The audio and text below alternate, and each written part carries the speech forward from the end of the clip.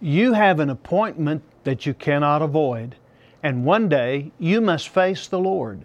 Hello, I'm Phil Sanders, and this is a Bible study in search of the Lord's way. What Jesus does with you will depend on what you have done with Him. Stay tuned. In all the hurry and hustle and confusion of modern living, the Lord has the way. We believe that the Bible is the revelation of His way. We invite you to join us in search of the Lord's way with Phil Sanders. Welcome to In Search of the Lord's Way. We're here to search the Scriptures for God's will. We love the Lord and want to please Him, and the Scriptures teach us how. God is our Creator and the source of every good thing. God gave His Son upon the cross for our sins. God gives us an abundant life and eternal life. And the Lord Jesus is preparing a home for us in heaven. These things move us to love Him and to please Him in every respect. Thanks for taking time with us today. We want to be a part of your life each week. Mac Lyon asked me to work with the Search Ministry 12 years ago, and I moved back to Oklahoma to be part of this evangelistic effort. These 12 years have been a different part of my ministry than my work with the local churches, but I have treasured these years. This week celebrates another anniversary. I began working as a youth minister for the East Main Church of Christ in Shawnee, Oklahoma, 50 years ago in 1971. Dwayne Thomas was the minister, and he helped me learn about ministry. Through the years with churches in Oklahoma, Mississippi, Texas, and Tennessee, I've made many new friends throughout America and in other countries. Working these last 12 years at In Search of the Lord's Way has been exciting and challenging. I've learned to pray and to depend upon God for strength. I've seen God open doors of opportunity for preaching the Word far beyond anything I imagined. And I'm thankful to my co-workers, our volunteers, our viewers, and our supporters of Search for all their encouragement and prayers. God truly is the giver of every good thing, and the people who love this ministry are the salt of the earth. I ask that you please keep praying that God will continue to bless us for many more years. Now, we offer this study free on What Will You Do with Jesus? And if you'd like a printed copy of our study and you live in the United States, mail your request to In Search of the Lord's Way, Post Office Box 371, Edmond, Oklahoma 73083. Or send an email to searchtv@searchtv.org. Or you can call our toll-free telephone number. That number is 1-800-321-8633. We also have materials free on our website at searchtv.org. The Edmond Church will now worship in song. We'll read from Acts 17:30-34 and explore the importance of serving the Lord. Sing to me of heaven, sing that song of peace. From the toils that bind me it will bring release. Burdens will be lifted that are pressing so. Showers of great blessing for my heart will flow. Sing to me of heaven, let me boldly bring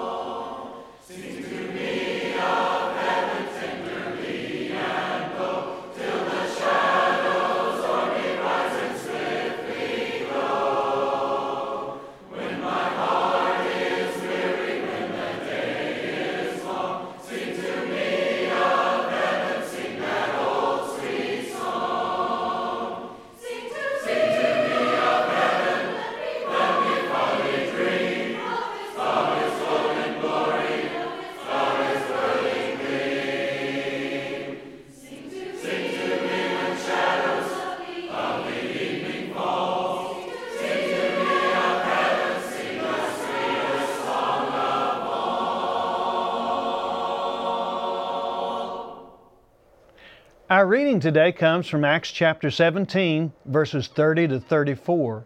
Paul is in Athens, and he's giving the philosophers there a reason to believe in God and a reason to follow Jesus. Verses 30 to 34. Therefore, having overlooked the times of ignorance, God is now declaring to men that all people everywhere should repent, because He has fixed a day in which He will judge the world in righteousness through a man whom He has appointed, having furnished proof to all men by raising Him from the dead. Now, when they heard of the resurrection of the dead, some began to sneer, but others said, "We shall hear you again concerning this." So Paul went out of their midst, but some men joined him and believed, among whom also were Dionysius the Areopagite, and a woman named Damaris, and others with them. Yes, some will sneer, but some will believe. Let's pray together. Father, we're thankful that You do give us proof by raising Jesus from the dead to believe in Him. And we're thankful, Father, for all the blessings of life, and we're thankful for Your Word. Help us to be faithful in our faith and believing in You, and faithful in our service to You. In Jesus' name, amen.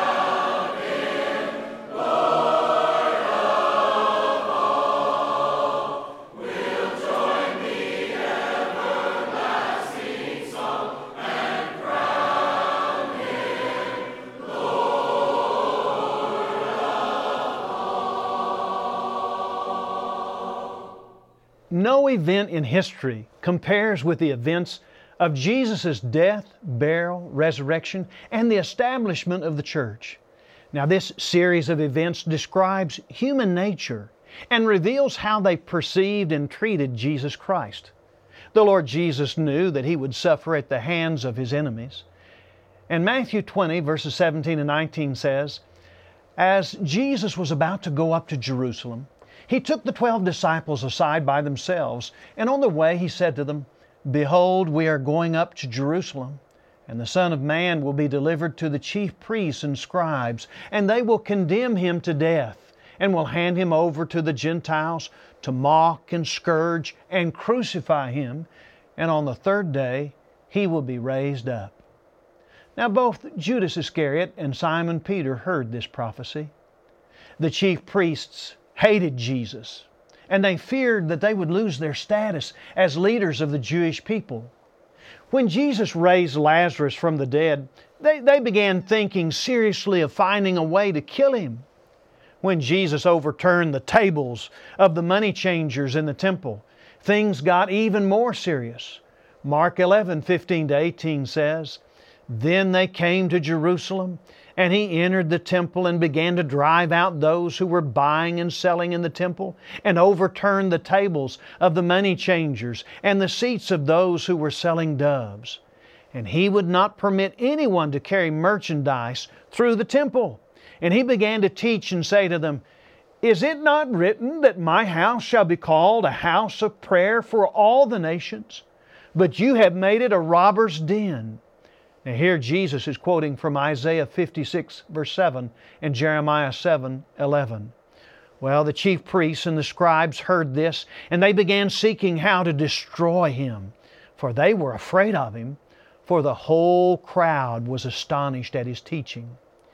They wanted to kill Him and began looking for a way. Well, Judas Iscariot had been a thief, helping himself to what was in their money bag, and his desire for money became a habit. And when he learned the chief priests were seeking an opportunity to capture Jesus privately, he took them up on the offer. Luke 22 verses 3 to 6 says, "And Satan entered into Judas, who was called Iscariot, belonging to the number of the 12. And he went away and discussed with the chief priests and the officers how he might betray Him to them. They were glad, and they agreed to give Him money. So he consented and began seeking a good opportunity to betray Him to them. And it would be apart from the crowd. Judas apparently loved that measly 30 pieces of silver more than he loved the Lord Jesus. And though Jesus washed the feet of Judas, and though Judas participated in the institution of the Lord's Supper, he still betrayed Jesus and led the crowds to the Garden of Gethsemane. When Judas came into the garden, Jesus called him friend, Matthew 26 verse 50. But Judas was no friend. He betrayed Jesus with a kiss. Then there was Simon Peter, who disappointed Jesus by denying Him 3 times. Peter boasted in Matthew 26, 33 to 35, "Well, though they all fall away because of you, I will never fall away." And Jesus said to him, "Truly I tell you, this very night before the rooster crows, you will deny Me 3 times. Peter said to him, "Well, even if I must die with you, I'll never deny you." And all the disciples said the same. Well, the words of Jesus proved true. Peter, falling to fear and temptation, did indeed deny being with the Lord 3 separate times. According to Mark 14 and verse 71, he invoked a curse on himself and swore that he did not know Jesus. Luke 22 verse 61 mentions that after his 3rd denial, the Lord Jesus Himself turned and looked at Peter. And Peter remembered what the Lord had said, and he went out and he wept bitterly. Pontius Pilate was the appointed procurator or governor of the Judean province. He was known as an able administrator who would not allow riotous behavior among the Jews. But he was obstinate and inflexible. Because Pilate treated the Jews mercilessly and took money from the temple treasury to build aqueducts, the Jews despised him. Because the Jewish council couldn't sentence Jesus to death on their own, they had to get Pilate involved. Well, the Sanhedrin council falsely condemned Jesus for blasphemy when Jesus admitted that He was the Christ, the Son of God. But Pilate would not put Jesus to death for a Jewish theological dispute. The charge they brought to Pilate was one of treason, since being the Messiah meant Jesus was a king. In John 18, Pilate asked Jesus, "Are you a king?" And Jesus responded in John 18, 36 to 37, "My kingdom is not of this world. If my kingdom were of this world, my servants would have been fighting, that I might not be delivered over to the Jews. But my kingdom is not from the world." And then Pilate said to him, "So you are a king?" Jesus answered, "You say that I am a king." That is, yes. "For this purpose I was born, and for this purpose I've come into the world, to bear witness to the truth. And everyone who is of the truth listens to my voice." Jesus is the king of a spiritual kingdom, not a worldly one. Pilate repeatedly told the Jews that he found no guilt in Jesus, that Jesus had not done anything worthy of death. Now, since it was Pilate's custom to let a prisoner go free and hoping that prisoner would be Jesus, he asked the crowd if they wanted Jesus to be released. Well, Mark 15:11-14 says, "But the chief priests stirred up the crowd to have him release for them Barabbas instead. And Pilate again said to them, 'Then what shall I do with the man you call the King of the Jews?' And they cried out again, 'Crucify him!' And Pilate said to them, 'Why? What evil has he done?' But they shouted all the more, 'Crucify him!' Well, Pilate's wife had gotten involved. In Matthew 27 and verse 19 it says that while he was sitting on the judgment seat, his wife sent him a message saying, 'Have nothing to do with that righteous man, for last night I suffered greatly in a dream because of him.' Well, Pilate had married Claudia Procula, the granddaughter of Augustus Caesar, and was very powerful. Pilate owed his position to his wife's connections. He was caught between his wife's warning and the Jewish crowd's insistence that Jesus be crucified. Well, when Pilate tried to free Jesus, the Jewish leaders told Pilate in John 19 verses 7-8, "We have a law, and according to that law he ought to die, because he has made himself the Son of God." Well, when Pilate heard this statement, he was even more afraid. Matthew reveals what Pilate did. Matthew 27:24-26 says, "So when Pilate saw that he was gaining nothing, but rather that a riot was beginning, he took water, and he washed his hands before the crowd, saying, 'I'm innocent of this man's blood. See to it yourselves.' And all the people answered, 'His blood be on us and on our children.' And then he released for them Barabbas, and having scourged Jesus, delivered him to be crucified." When Pilate felt trapped, he compromised. He washed his hands of the situation and declared himself free from this man's blood. Now, Pilate tried to absolve himself of any responsibility for the condemnation of Jesus, but Pilate was lying to himself and to the crowd. You know, it's common nature for people to try to justify their actions rather than admit that they were doing something wrong. Pilate could wash his hands physically, but he couldn't avoid responsibility for the death of Jesus Christ. People today try to justify their sins through a lot of false reasoning. But according to 2 Timothy 4 verse 8, Jesus is the righteous judge, and He will judge us fairly according to what we've done, good or bad. Now, you may justify yourself, but that doesn't mean the Lord Jesus will justify you. Matthew 27:27-31 says, "Then the soldiers of the governor took Jesus into the governor's headquarters. And they gathered the whole battalion before him, and they stripped him and put a scarlet robe on him. And twisting together a crown of thorns, they put it on his head and put a reed on his right hand. And kneeling before him, they mocked him, saying, 'Hail, King of the Jews!' And they spit on him and took the reed and struck him on the head. And when they had mocked him, they stripped him of the robe and put his own clothes on him and led him away to crucify him."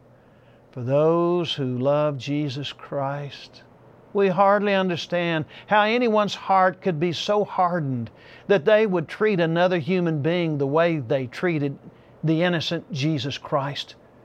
This is what they did with Jesus. The council hated Him, wanted Him dead. Judas betrayed Him with a kiss. Peter denied Him 3 times. Pilate washed his hands of Jesus. And the soldiers mocked Him, spit on Him, beat Him, scourged Him, and crucified Him. That's how they treated the Lord of glory, who suffered and died to set us free from sin and to bring us to God. Jesus never fought back, never called 12 legions of angels to protect Him. He willingly suffered for our sins. Isaiah prophesied of Jesus, "Surely He has borne our griefs and carried our sorrows. Yet we esteemed Him stricken, smitten of God, and afflicted. But He was pierced for our transgressions. He was crushed for our iniquities. Upon Him was the chastisement that brought us peace. and with His wounds we are healed. All we like sheep have gone astray. We have turned every one to his own way, and the Lord has laid on Him the iniquity of us all. Isaiah 53, 4-6. The grace of the Lord Jesus so marvelously blesses us. We wonder, how could we ignore Him or sin against Him? What are you doing with Jesus? Now, you're doing something with Him. You may doubt that He ever existed. You may think He was just a good teacher. You may deny He's the Son of God, but denying Him doesn't change the facts. You may disagree with Him and leave Him, but what Jesus said then remains true. You may hate Him, but He doesn't hate you. You may be ignoring Him, but He is calling for you. You may be making fun of those who believe in Him. You may betray Him, but He won't betray you. You may wish you could wash your hands and be free of Him, but He isn't going away. You may think assembling with the Lord and His people to worship isn't important, but Jesus communes with His people in the Lord's Supper. The Lord Jesus told the lukewarm Laodiceans in Revelation 3, 19-20, that those whom I love I reprove and discipline. So be zealous and repent. Behold, I stand at the door and knock. And if anyone hears my voice and opens the door, I will come in to him and eat with him and he with me. The Lord wants to be close to you, to bless you, and to prepare a place for you in heaven. Jesus loved you enough to suffer on the cross for you. And I pray that you might have strength to comprehend with all the saints what is the breadth and length and height and depth of the love of Christ that surpasses knowledge. Whatever mistakes you made in the past doesn't have to determine what you will do with Jesus today or in the future. If you recognize His love for you, won't you love Him with all your heart? Let's pray. Father, we're thankful that You have loved us so much that You gave Your Son for us to die for our sins so that we might live with You. Help us to love You with all our heart and soul and mind and strength and to do Your will. In Jesus' name we pray. Amen. The steadfast love of the Lord never ceases. His mercies never come to an end. They are new every morning. Great is Thy faithfulness.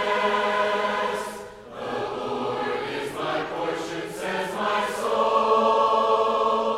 Therefore I will hope in Him. The steadfast love of the Lord never ceases. His mercies never come to an end. They are new every morning. Great is Thy faithfulness. The Lord is my portion, says my soul. Therefore I will hope in Him. Therefore I will hope in Him.